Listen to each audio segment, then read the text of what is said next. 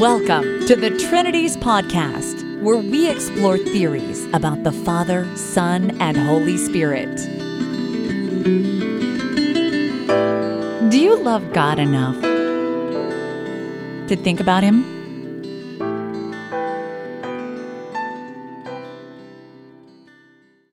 Episode 375, The Trinity, the Deity of Christ, and the Best Craig, Part 1.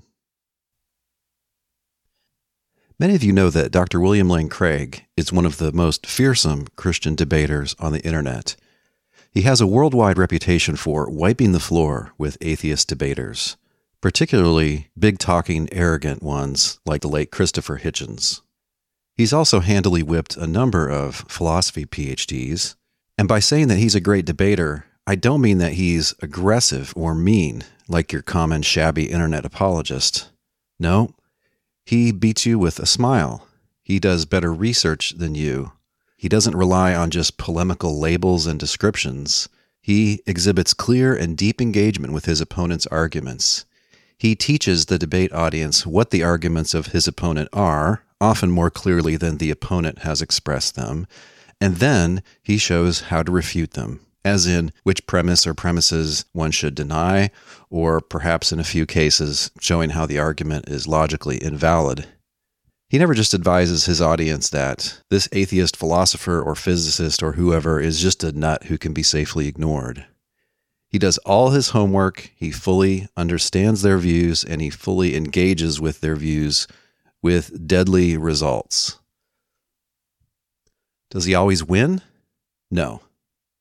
He is capable of losing when he's up against an equally talented philosopher and he's defending an inherently weak position.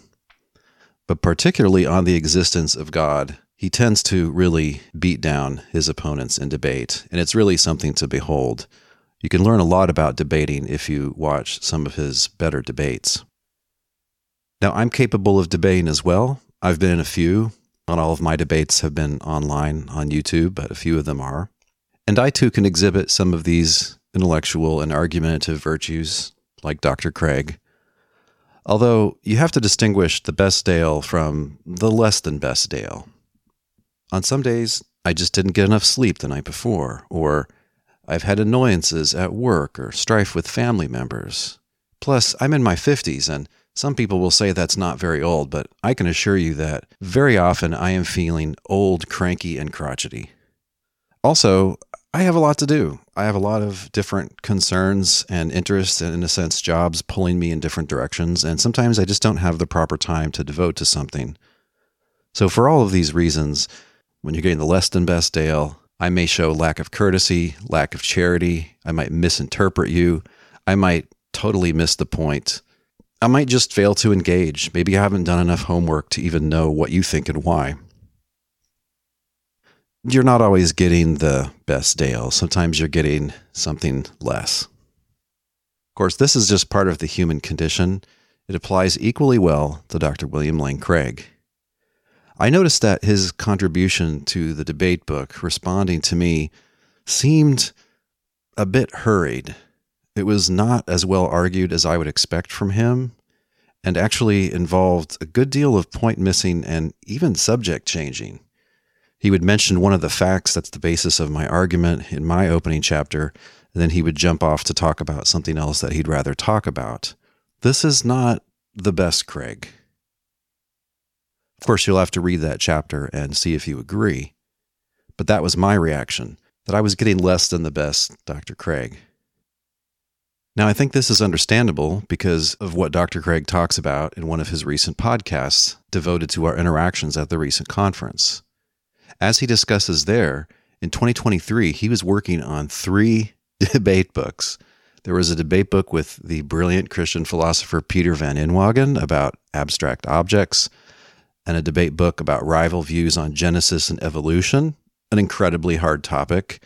And then there was this debate book that I'm in called One God, Three Persons, Four Views. And by the way, I expect it to be out soon, so keep a lookout for a blog post at trinities.org when I find out that it's published. Recently, I posted 3 podcast episodes in which I played and commented on that November 2023 book session at the meeting of the Evangelical Theological Society and the Evangelical Philosophical Society in San Antonio, Texas, which was devoted to this 4 reviews on the Trinity book.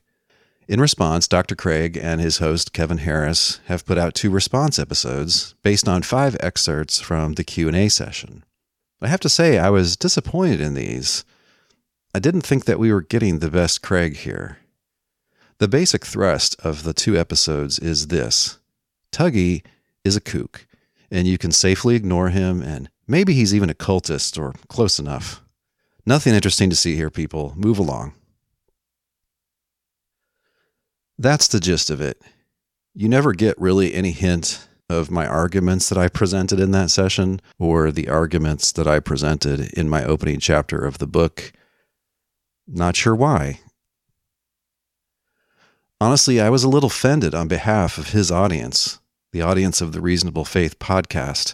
I think they expect better than they got. Now, maybe Tuggy is a fringe kook and occultist, but even so, Tuggy's views ought to be carefully described, fully investigated, and seriously and deeply engaged.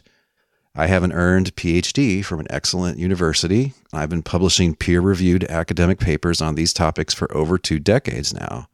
And if I've raised interesting and carefully hewn objections to Craig's views, which I have, those should be confronted head-on, not ignored.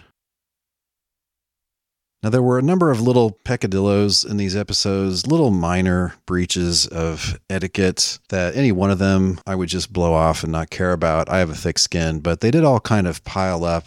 So he didn't refer to where he got this audio from. It was either from the YouTube channel of the Unitarian Christian Alliance or from the Trinity's podcast, but they chose not to mention or link those things. They just said, hey, we've got some conference audio. Second, Dr. Craig repeatedly in these episodes describes me as thinking that Jesus is a mere man or a mere creature. I don't say those things. Those are polemical descriptions of my positions, as is the term Socinian. That's never been a term that I've used of my views. I've just never been a disciple of Socinus. I know some people use it in a generic way, just like some people use Arian for any subordinationist. To call my view the most Jewish, that's a little bit cringy, but anyway, I get it. What do I call my views? But you wouldn't hear this from Dr. Craig. My views are standardly called on the internet nowadays Biblical Unitarian, or the more general Unitarian Christian. Now, you may not like those labels, I understand, but that's what we call ourselves. But what's more important, I think, is that Craig at first jumps right for the Socinian thing and doesn't mention the position I actually defend in the book, which is this, that the one God just is the Father, and that it's not the case that either the Son or Spirit is fully divine. That's a broader and, of course, easier to defend Unitarian view. It's compatible with what I just said, with what I call biblical Unitarian views about God and Jesus.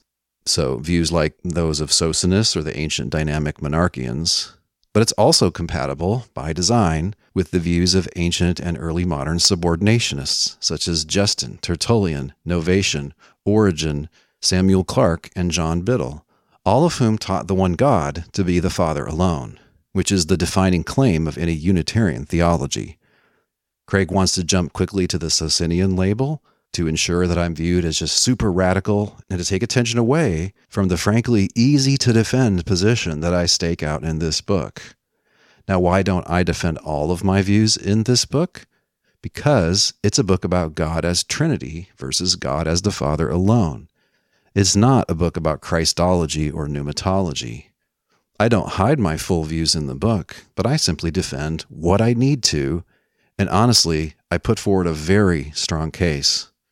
Of course, you'll have to be the judge when you read my opening statement in that book. Now, speaking about working maybe a little bit too quickly, I was surprised in a recent episode when he said that Bo Branson's view is Trinitarian. Branson makes clear in the book that for him, the one God just is the Father alone. That's the signature claim of any Unitarian Christian theology, which I do point out in the book. Granted, Branson is very hard to interpret in this book, and he does appeal to what you could call non-standard counting principles. But still, I thought it was clear Branson doesn't believe in a tripersonal God. Okay, well, then he can't be a Trinitarian. I think Craig should agree with me about that. Also, he mentions Branson defending simplicity. I don't remember that in the book. It is true in general that Branson is strongly motivated to have a traditional and creedal approach to this topic. Another mistake, and this is common amongst evangelical apologists, mentioning the idea that oneness Pentecostal theology is Unitarian. Well, it does arguably have a God who's unipersonal, but it's not Unitarian. The definition of a Unitarian view is one on which the one God just is the Father and not anyone else. And oneness people think the one God just is the Father and also just is the Son. So there's a surface similarity there. Both are non-Trinitarian positions, and yet there's a very deep difference between the positions that goes all the way back to the second Christian century, if not the first. Right in the time of Origen, and even in the late 100s, it seems that you had a few Christians who thought that the Father and Son are the same someone. And at the same time, you have dynamic monarchians, which is a view of God and Jesus like mine. When the Trinities podcast returns, some excerpts from the first of Craig's recent response episodes, and my responses.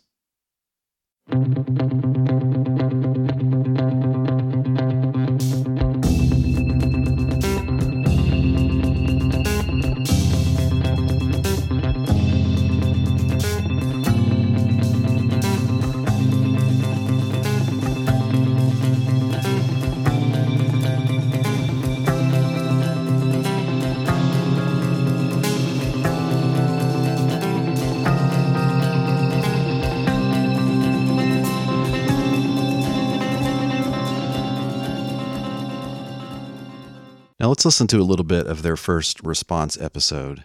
This is host Kevin Harris expressing amazement that I hold views which, really aren't all that uncommon if you're on the internet much. Bill, do you think it's a rather radical move to try to overturn the doctrine of the Trinity? I understand that we should scrutinize what we believe and evaluate doctrine by Scripture. But the doctrine of the Trinity is a major consideration. Yes, it really is, Kevin, because you see, included in the doctrine of the Trinity is the deity of Christ. Wow, that was quick. I've been saying for some time that evangelicals in practice and everyday life, in their preaching, they really don't care about triune God theories. They're very, very marginal. They do, however, care about the idea that Jesus is God. Do they know what that means? But notice here, he just immediately, in a sense, kind of changes the subject, or at least changes the focus. Can you believe it? This guy denies the deity of Christ.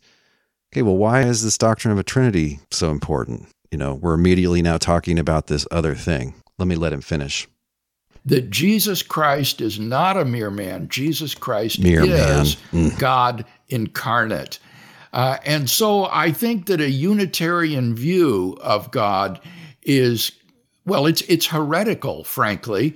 So it does seem to me that Tuggy's Socinian brand of Unitarianism, that Jesus was a mere man, is outside the pale of Christianity. It is a heresy and would represent a radical revision. Radical? Well, sure. My theology and Christology are clearly outside the bounds of Roman Catholic or Eastern Orthodox theologies. But why, exactly, are they outside the bounds of Christian theologies? Where is that in the Bible, which is supposed to be our source for teaching and practice? When it comes to Unitarian Christians like me, our teaching and preaching sound exactly like what we read in the book of Acts. And most Protestants think that a person can, by believing just the basics of the gospel, sans Trinity and incarnation, be born again. Moreover, mainstream orthodoxy on the Trinity and incarnation are defined by adherence to the so-called ecumenical creeds composed by the councils of bishops in 381 at Constantinople and at 451 in Chalcedon. Why should a Protestant think that no one else is a Christian if they don't acknowledge these requirements? After all, most of us Protestants now don't think that small c Catholic bishops have any authority over us. Did they back then? If so, why? Craig here just assumes Catholic traditions of exclusion, and I suggest that his audience should demand more. We all know that he's capable of more. Why, Dr. Craig, is this heretical? Specifically, why is no one a Christian unless they believe in some triune God theory? So is the view radical? Yes, but of course what's radical is relative to established tradition. It's relative to time and place. Dynamic monarchianism is arguably the earliest Christology, and it's well known that these views were common from the times of Justin through the times of Origen, and even into the 4th century, when we find a bishop of a major city teaching and debating views like these. See the Trinity's podcast on Photinus of Sirmium.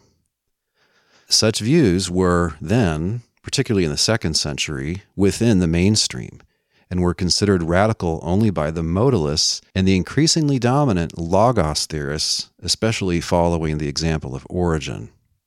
And of course, in the so-called radical wing of the Reformation, you have views like these repeatedly popping up. Why? Because people then were willing to put Scripture over tradition when they clash. And that's precisely what today's biblical Unitarians think we're doing. We teach what lies on the face of Acts and the Synoptics, which we understand to be compatible with what's taught in the rest of the New Testament books. So my views are radical relative to mainstream Christianity now, but don't ignore the restorationist intent of those Christians holding my sorts of views. We're just Protestants who are going farther for principled reasons than did Luther or Calvin. Okay, so evangelicals think that everything hangs on the deity of Christ, whatever exactly that amounts to. And it's hard to argue from the Bible to a doctrine of the Trinity worth the name, more on that later. But in their view, the deity of Christ is just obvious in the New Testament. After all, isn't Jesus called God a few times? Now, of course, Orthodoxy and indeed the New Testament also demand that Jesus is truly human. In other words, that he's a real man, a human being. So if someone's going to affirm the deity of Christ, they're going to need some sort of two natures theory, some sort of account on which this is not obviously false, that there is a God-man, a Christ who is both human and divine. The problem is that a God-man seems to entail a bunch of contradictions. And so that seems to be the concept of an impossible thing, something which is real in no possible world, to put it one way. If that's right, it would be like the concepts married bachelor and square circle. It's easy in each case to derive one or more contradictions from the concept, and that's how we know that those things can't possibly be real. Now, why is it that we can't do the same thing with this concept, God-man? Think about it. Divine, so uncreated. Human, so created. So therefore created and not. Divine, so necessarily existing. Human, so contingently existing. Therefore necessarily existing and not. Untemptable, because fully divine, but temptable, because human. Therefore temptable and not. As divine, essentially immortal. As human, capable of mortality, so essentially immortal and not, and so on. Now, for the last 20 plus years, Dr. William Lane Craig has defended his own particular two natures theory, which he calls Neo-Apollinarian. I have thoroughly refuted this in a full-length, peer-reviewed article, which has been published since June of 2023 in the journal Theologica. Dr. Craig has not so far responded, but I think he owes us a response at some point, because unless there is some successful two natures theory, then when you say that the New Testament teaches a God-man, you are just uncharitably foisting contradictions onto the texts. Without a successful two natures theory, a person looking for a charitable, contradiction-free reading of the New Testament books will need to look elsewhere. And in our forthcoming Trinity debate book, Dr. Craig spends a lot of time just urging that the Bible obviously teaches the deity of Christ. Now, I was unimpressed by his interpretations, and he was in turn unimpressed by my dismissing his Catholic-style exegesis. In the book, the severe word limits prevented me from fully rebutting his traditional misreadings of the New Testament. In his view, if Jesus is referred to using the Greek term theos, and this usage is neither metaphorical nor hyperbolic, then the author must think that he's divine in the way that Craig's Trinity theory needs, and I think, based on my study of the New Testament, that that's all mistaken. We really need another venue in which to further argue about what the New Testament does and doesn't teach about the Lord Jesus Christ, and about whether, as I argue, his two natures theory just leaves a bunch of contradictions on the table. That's why my article's called Craig's Contradictory Christ. In my view, his theory utterly fails to do the work intended for it. More on this later. These topics, Trinity and Incarnation, they're really two different topics, two big topics. It's really not right to try to argue about them together. Of course, they're logically related. The Trinity logically implies the deity of Christ, but of course it's false that the deity of Christ implies a Trinity, because one could believe in the deity of Christ and be a modalist. And the deity of Christ is more fundamental, and it occurs earlier in small c Catholic traditions. And even today, it's more central to most believers' thinking and worship. And of course, if the deity of Christ is false, then so is the Trinity. When the Trinities podcast returns, more about the, quote, modern relation of identity.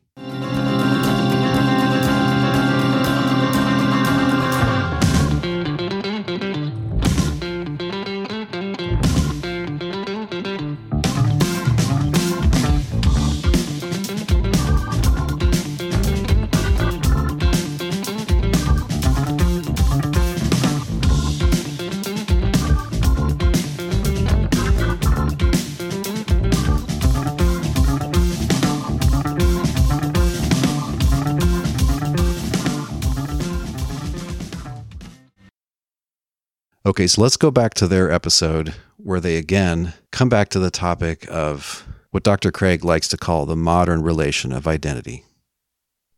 The modern logical relation of identity is the most fundamental equivalence relation holding between an object and itself and no other thing.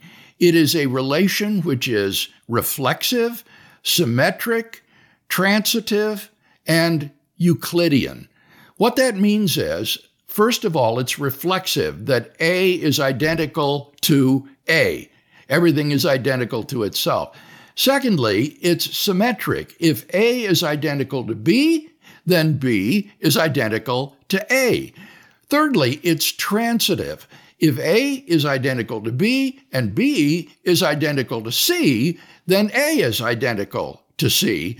And finally, it's Euclidean, which is to say if A is identical to C and B is identical to C, then A is identical to B. Right. That's all very well said. Now listen to this part. And this modern grasp of the identity relation was something that the ancients did not have. So notice that sometimes Dr. Craig talks about this modern identity relation as if it's one concept, and then there's also this sort of basic concept. That, of course, is not right. There's only one concept of identity that people use in making identity judgments, such as Mark Twain just is Sam Clemens. A person in ancient times could make a claim like Abram just as Abraham, and they can easily do this not understanding all of the necessary features and implications of that identity relation.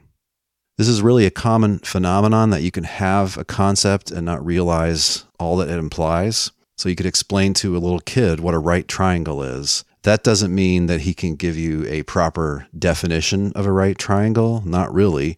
It doesn't mean that he knows the Pythagorean theorem. People might have a concept of a right triangle for hundreds or thousands of years before anybody gets around to discovering the Pythagorean theorem. Okay, so it's not that there's an ancient concept and a modern concept. It's that there's one concept of identity, and it's true that only in modern times has this really been rigorously and fully explained. If I understand him, Dr. Craig now agrees with that. That's why instead of talking about a modern concept of identity, he talks about a modern grasp of the concept of identity. And later on in his recent discussion, he says this. It is certainly true that people have a primitive concept of identity, that everything is identical to itself. Right. So when you judge that Mark Twain just is Sam Clemens, and when an ancient person judges that Abram just is Abraham, the two people are employing the same concept.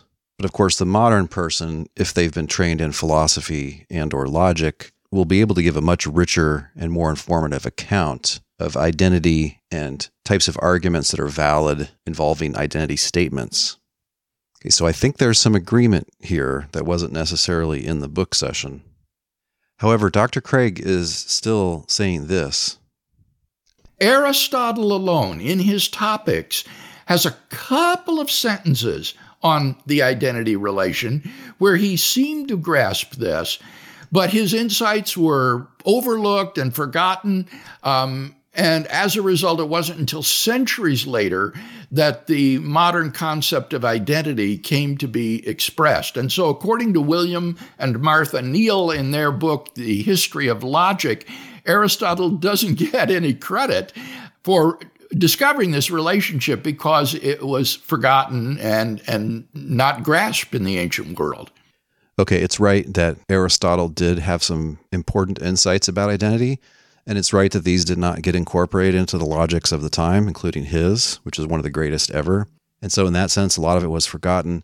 It's not true, as Dr. Craig is still repeating, like he read in this one book, that Aristotle just says 2 sentences about it in one of his works. Just look at my blog post called How Much Did Aristotle Understand About Numerical Sameness and His Identity? And I refer to a recent, very well done article on this. He actually talks about it in a whole bunch of places and discovers quite a lot about identity. It's interesting how much later logicians failed to follow up on these insights. Okay, now in the book, and in part of our face-to-face session back in November, I thought that his argument was that even appealing to identity judgments is just an anachronism when it comes to the New Testament. Like, this is simply a later concept. They simply didn't have it. I pushed back and said, look, all people have this concept. And now it seems to me he's slightly shifted his view and he agrees, okay, all people do have a concept, but it's just a basic concept. In other words, it's just a lesser, less complete understanding of that one same thing as relation. I think that's right. Okay, well then it's just not an anachronism to attribute identity judgments to people in ancient times. In my recent episodes, I gave New Testament examples of people thinking about identity claims, and I showed using a plausible thought experiment that they could have made inferences that we would describe as illustrating the transitivity of identity. This was my example of an Old Testament reader seeing the mention of Abram and Abraham in Genesis, realizing this is just one and the same person, and also the same person who's called Abe in his own native tongue. All right, so he would realize that if Abe just is Abram and Abram just is Abraham, then it has to be that Abe just is Abraham. Someone who could not make that inference, they would have a very odd kind of mental handicap if they couldn't see that. So I think Dr. Craig has conceded that yes, ancient people made identity judgments, at least he should. And now I see him as shifting to another idea, which he thinks that in my view, all New Testament authors, when they call someone God, are asserting the identity of that person with God. Unitarianism stands or falls with this assumption that the New Testament authors are making identity statements rather than predicating statements. Now, there's a basic apologetics move that Dr. Craig has advised for 2 decades now. It's part of making a Trinitarian set of claims like those asserted in the Athanasian Creed come out coherent. The suggestion is that we should read those is God statements not as asserting the identity of each person with God, but rather describing each person, predicating the quality divinity of that person. That way, the Trinitarian avoids a demonstrably incoherent set of claims which would doom such a doctrine of the Trinity to being false. For the deductive proof of that, see section 1.4 of my encyclopedia article on the Trinity. Okay, but this interest of Dr. Craig's, this apologetic strategy, has seemingly blinded him to what my views about the New Testament actually are. I have never held, and I've never said, that every time that theos is applied to someone in the New Testament, that this is an assertion of the numerical sameness of that person with the one God. Rather, my view is and has been that the New Testament authors all clearly assume the identity of the Father with the only God, that is, with Yahweh. So when Peter or Paul refers to the God of my ancestors, that is, the God of the Jews, he's referring to the same one Jesus taught us to pray to as our Father in heaven. God the Father and Yahweh are everywhere assumed to be one and the same in the New Testament, whether by Jesus, the authors of the New Testament books, Jesus' disciples, and even by their Jewish opponents. This widespread assumption is rarely a topic of discussion in the New Testament, although I think in a few places the identity of God with the Father is pretty clearly implied. But I give detailed arguments based on the whole panorama of the New Testament books for why we should attribute this assumption to the New Testament authors. What are those arguments? Well, Dr. Craig isn't going to tell you, at least he hasn't yet. When the Trinity's podcast returns, Dr. Craig's podcast revisits some of the Q&A time from that book session.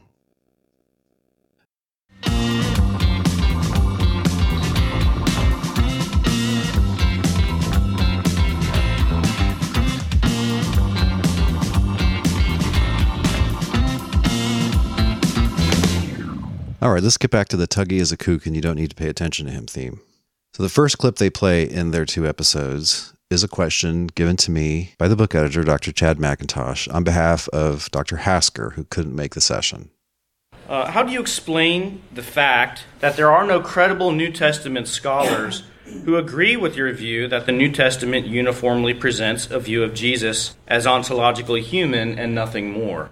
Well, you do have PhDs who think that's true of the Synoptic Gospels and probably of Acts too. Why not? I guess people think pre-existence is obvious, and the kind of arguments from Christians like me are just not part of the discussion. As a philosopher, if I'm studying free will or something like that, my first task is to find the strongest arguments for all the different sides. This is not done in academic theology, and so it's just off the table. It's not considered. They're overlooking the Minority Report from the early Reformation and also from the times of Origen, Novatian, and Tertullian, who all repeatedly complain about, quote, mere man Christians in the mainstream churches. Do you agree that most scholars disagree with Tuggy's Minority Report, Bill? Okay, when I was talking about a Minority Report, I was talking about a Minority Report in the history of Christian theologies and Christologies. I wasn't talking about current scholars. I did say that they tend to ignore this historical Minority Report and indeed ignore these types of interpretations of the New Testament. It's really striking how much that's so. If you read today's Trinitarian scholars versus those of, say, 1850 or 1780, you'll find a lot more engagement in those early years with non-Trinitarian interpretations. Okay, but again, Dr. Craig wants to give his audience an excuse to just not look into my work of the last 20 years at all. And that excuse is that I just hold kooky, fringy views that literally no scholar now holds. No New Testament scholar. It's not a Minority Report, Kevin. All New Testament scholars agree that in the pages of the New Testament, Christ is declared to be God, just as the Father is God. This is universally acknowledged, even by those who don't believe it themselves. Notice the point about their not even considering my sorts of interpretations has just been gleefully ignored. And it's not that a person like Ehrman knows how Unitarians interpret John and rejects it. He just literally doesn't know. He has not read that sort of scholarship. And it's not just him. It's practically everybody in the current day guild. This is a real problem, I think, for Tuggy's Socinian view. He needs to explain why it is that his arguments are not convincing to the Guild of New Testament Scholars. Well, I don't need to explain that because they don't consider these kinds of arguments. I was struck by this the other day. I was reading a book by the incredibly learned Raymond Brown, a leading New Testament scholar, an author of a recent big commentary on the Gospel according to John. He just shows zero knowledge of any Unitarian interpretation, not from the 2nd and 3rd century, not from the 4th century, not from the 16th, 17th, 18th, 19th centuries, not from current day, nothing. It's like it doesn't exist. It's like he never heard of it.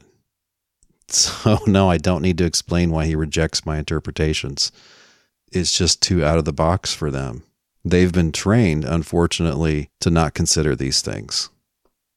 In that respect, they're like Catholic scholars of the 1500s who would just never bother to read something by, Calvin or Luther, for instance.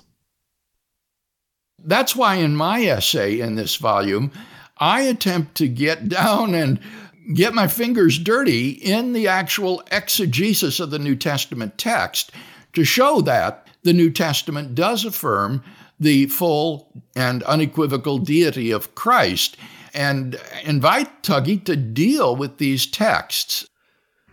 This is not the best, Craig. I did notice those arguments in the book. I was not impressed. I thought there was a lot of kind of special pleading in those arguments. But for him to suggest that I just simply haven't dealt with the texts shows a surprising lack of familiarity with my work. I've considered all the passages carefully. Dr. Craig just hasn't taken the time to delve into enough of my material. In the book, when he refers to John 1 and says, aha, that teaches the deity of Christ, I say, oh, no, it doesn't. And I refer to my lecture on YouTube on the UCA channel entitled What John 1 Meant. That gives arguments based on a whole large range of recent scholarship about how to interpret John 1 and still be a biblical Unitarian or a dynamic monarchian. And as far as I can tell, he's just chosen to ignore that. Now, I've been given reason to think that he just doesn't read things that aren't published articles or book chapters from scholarly presses. Look, I know it's a pain in the neck to chase down all my podcasts and my YouTube lectures and so on, but I've also produced articles on a lot of things. But Dr. Craig, this is just how some of the younger generations of scholars do things. If you're going to do your homework to really engage with my views, you're going to have to put in some better effort to find out what those views are. What do I think about the texts in which many Christians think that Christ was involved in the creation of the world? It's in podcast. What do I think of when Jesus is worshipped? Published paper, podcast. What do I think of John 1? It's in that long lecture, What John 1 Meant. What do I think about Jesus being called Lord and God? It's in 3 podcast episodes. I'll put a link on the blog post for this episode at trinities.org to a blog post I made back in 2019 called Debating Dale's Starter Pack, in which I refer to some of my more important presentations that are relevant. How could I possibly not believe in Jesus' pre-human existence? That's there, for instance. Podcast 235, The Case Against Pre-Existence. Okay, but now what of this claim that no New Testament scholar thinks that nowhere in the New Testament is Jesus presented as being as divine as the Father? I think that claim is false. And my counterexample is the famous New Testament scholar James D.J. Dunn, often referred to as Jimmy Dunn. Famously in his book, Christology in the Making, he argues that the idea of incarnation only occurs in the 4th gospel, nowhere else. Of course, Jesus can't be a God-man, and so can't be a man who's also fully divine unless some sort of incarnation happened. So you might think he's teaching that Jesus' full deity is only taught in the 4th gospel. But then you look carefully at what he means by incarnation, and he basically just means pre-existence and then that pre-existent person becoming human. He never says it implies full deity. In other words, incarnation as Dunn means it in that book would be affirmed both by Trinitarians and by subordinationist Unitarians like Justin, Novatian, Tertullian, and Origen. He simply doesn't address the idea of Jesus' full deity in that book. But in a later short book called Did the First Christians Worship Jesus? The New Testament Evidence, his conclusion to the book is this, in part. This is from page 146. The first Christians did not think of Jesus as to be worshipped in and for himself. He was not to be worshipped as holy God or fully identified with God, far less as a God. If he was worshipped, it was the worship offered to God in and through him, worship of Jesus in God and God in Jesus. This is on pages 150 and 151, part of his conclusion chapter. No, by and large, the first Christians did not worship Jesus as such. Worship language and practice at times do appear in the New Testament in reference to Christ, but on the whole, there is more reserve on the subject. Christ is the subject of praise and hymn singing, the content of early Christian worship, more than the one to whom the worship and praise is offered. More typical is the sense that the most effective worship, the most effective prayer, is expressed in Christ and through Christ. That is also to say that we find a clear and variously articulated sense that Jesus enables worship, that Jesus is in a profound way the place and means of worship, right, but not the object, which is the Father. Equally, it has become clear that for the first Christians, Jesus was seen to be not only the one by whom believers come to God, but also the one by whom God has come to believers. In other words, God is acting through him. Skipping a bit, the only one to be worshipped is the one God. He means the Father. But how can Christians fail to honor the one through whom it believes the only God has most fully revealed himself? But such worship should always be offered to the glory of God the Father. End quote. Now, Dunn is conflicted. He wants to say the answer to the title of the book question, did the first Christians worship Jesus, is no. They only worshiped God, that is to say the Father, but then he'll turn right around and say, okay, they worship Jesus, but to the glory of another. It seems like if he thought about this a little more clearly, he would want to say that there are sort of two kinds of worship or two senses of the English word worship. And in one sense, it's only given to God. In another sense, it can be given to Jesus, which is to the glory of God. Now, I take it that a fully divine being like the Father is worship worthy just because of their divine attributes, that his worship worthiness to be the final object of worship is implied by, or it supervenes on, his other divine attributes. Okay. If that's right, then Dunn is implying here that Jesus, according to the New Testament authors, is not fully divine. If he were fully divine, he would be worshipped just for the sake of himself, not to the glory of someone else over him. So again, I think Dunn's a little unclear, but I think he's right that in the New Testament, the main and ultimate recipient of worship is the Father, aka God, and Jesus is worshipped, or if you'd rather say honored, to God's glory. So no New Testament scholar? Now, if that interpretation of Dunn is right, then he doesn't think that even in John, Jesus is preached to be fully divine. And so then Craig's over-the-top statement that no New Testament scholar thinks this is wrong. There is at least one very prominent and influential recent scholar who seems to have thought exactly that nowhere in the New Testament is Jesus fully divine. So his no scholars claim, I say, is false. It's refuted by the counterexample of James Dunn. And I think that Dr. Craig, as soon as he made this no scholars claim, actually kind of realized that he'd gone too far. Because a little bit later in the discussion, he pulls back from claiming that no scholar thinks that Jesus is fully divine in the New Testament to the weaker claim that the vast majority of scholars wouldn't agree with that. He pulls his punch. He says, the overwhelming majority of New Testament scholars disagree with Tuggy's view that Christ is portrayed in the New Testament as a mere man. Okay, so I guess we really agree. It's false that no New Testament scholar thinks that nowhere in the New Testament is Jesus presented as fully divine. Okay, good. Now back to the vast majority claim. I think it's probably true that a vast majority of scholars, that is, current day or recent New Testament scholars, think that somewhere or other in the New Testament, Jesus is presented as being fully divine. And the reason for that vast majority is that a lot of them think that it's in the fourth gospel. Now, some of them, like Bart Ehrman, I don't think have really much rethought their approach to John since their evangelical days. There's a lot of careless citing of things like the Father and I are one, before Abraham was, I am, things like that. And I have to say that a lot of New Testament scholars are kind of allergic to concerns of systematic theology. Very often, they will give interpretations that seem to support some kind of Unitarian interpretation, but they'll turn right around and just, oh yeah, obviously this is Trinitarian. Every Christian's Trinitarian, right? And somehow this can be harmonized with the traditions of the 4th century and beyond. That's true also of Dunn, Hurtado, and many others that I've read. In other words, they just compartmentalize New Testament understanding from systematic theology. They'll read the New Testament in many cases a lot like various Unitarian Christians, and then they'll say, well, but of course, in theology we know, and then they say Catholic stuff.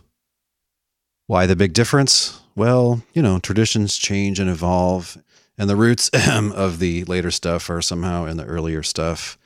Wave your hands, change subjects, call it a day. So New Testament scholars like this, and this includes people like Dunn and people like Ehrman, they're comfortable with really extreme Christological evolution as the New Testament is written.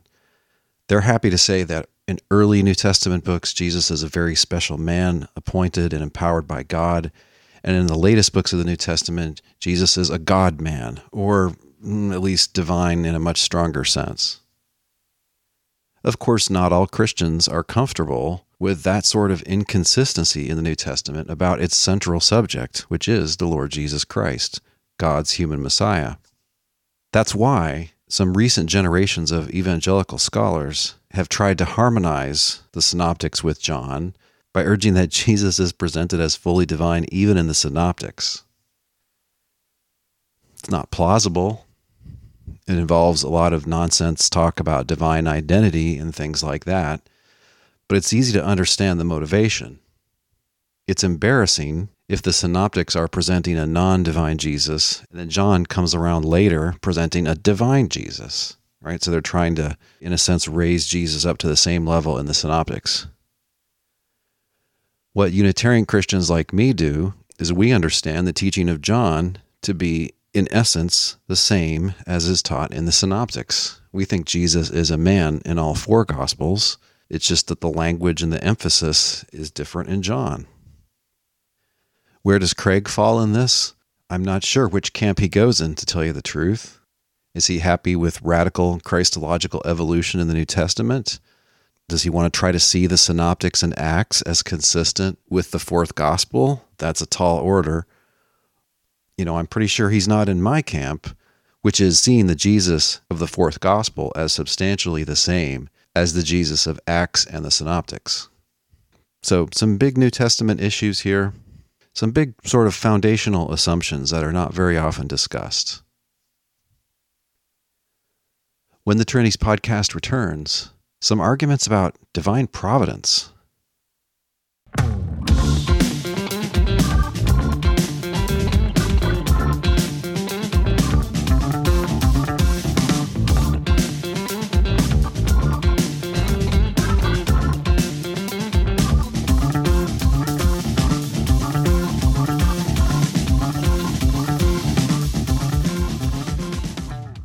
Okay, let's go then to clip number 2. It's also a question from Hasker. In John 16:13, Jesus promised that the Holy Spirit would guide the disciples into all truth. But on your approach, it would seem that the Spirit's efforts have resulted in massive failure on precisely a point that is of overriding importance to Unitarians, namely monotheism and the unity of God. What are you to make of that? Well, this kind of argument from divine providence, I think, takes a lot of guts to urge if you're a Protestant and an open theist. Emphasis on Protestant. Protestants think that the mainstream, sometimes God allows it to go wrong on very important things for a very long time. I don't think God's Spirit failed, because what happened is the mainstream small c Catholic tradition actually preserves in its creeds, especially the older ones, all the stuff I think is essential to the gospel. So I think what's essential to the gospel is basically what's preached in Acts. So God's not going to get rid of this because it's preserving the truth, even while it's layering in all this other stuff. Is Tuggy saying that arguing from divine providence can backfire, Bill, especially if one is a Protestant? Yes. Well, you need to understand that this was a question posed by Bill Hasker, who is both a Protestant and an open theist. That is to say, he denies divine foreknowledge of the future. Well, again, that's a very contentious way to describe open theism. It makes it sound like there is some future which is complete out there in future land, which somehow God is blind to. That is not what most open theists think. But let's let him continue.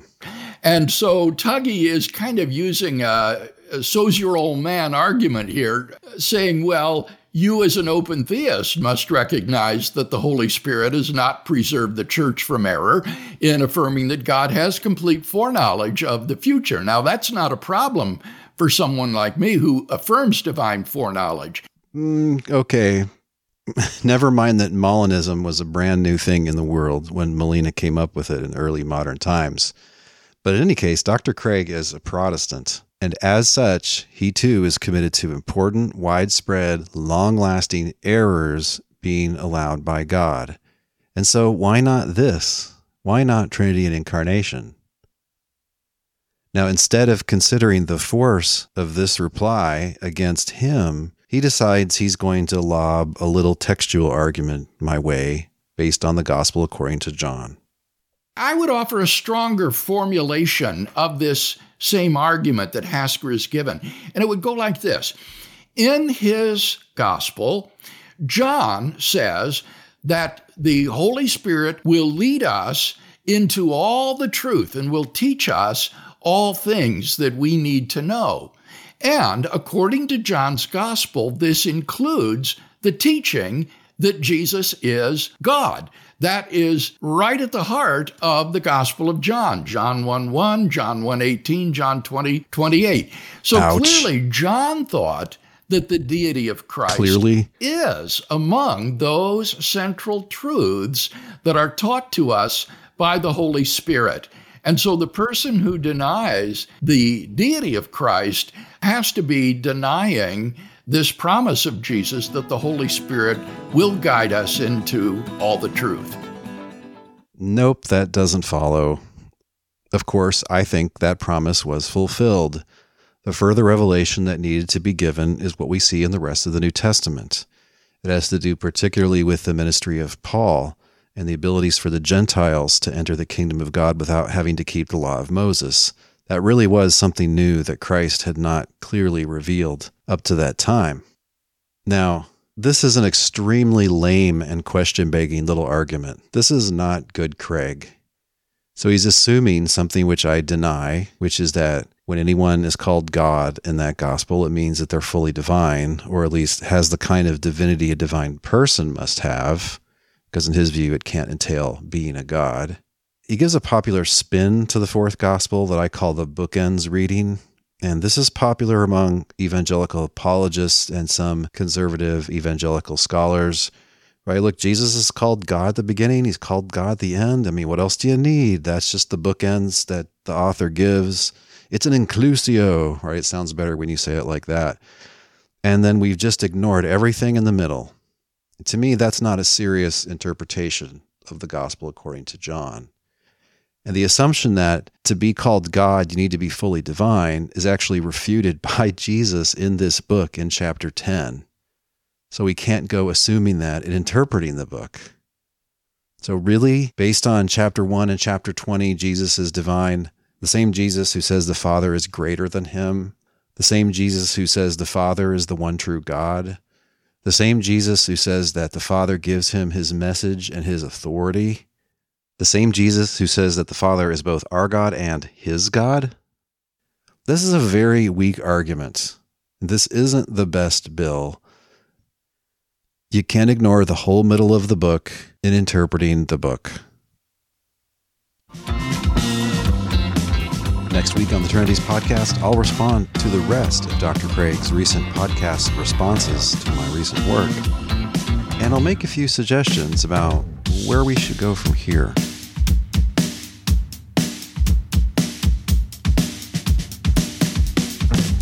This week's Thinking Music has been the track Landvoon by Van Loon.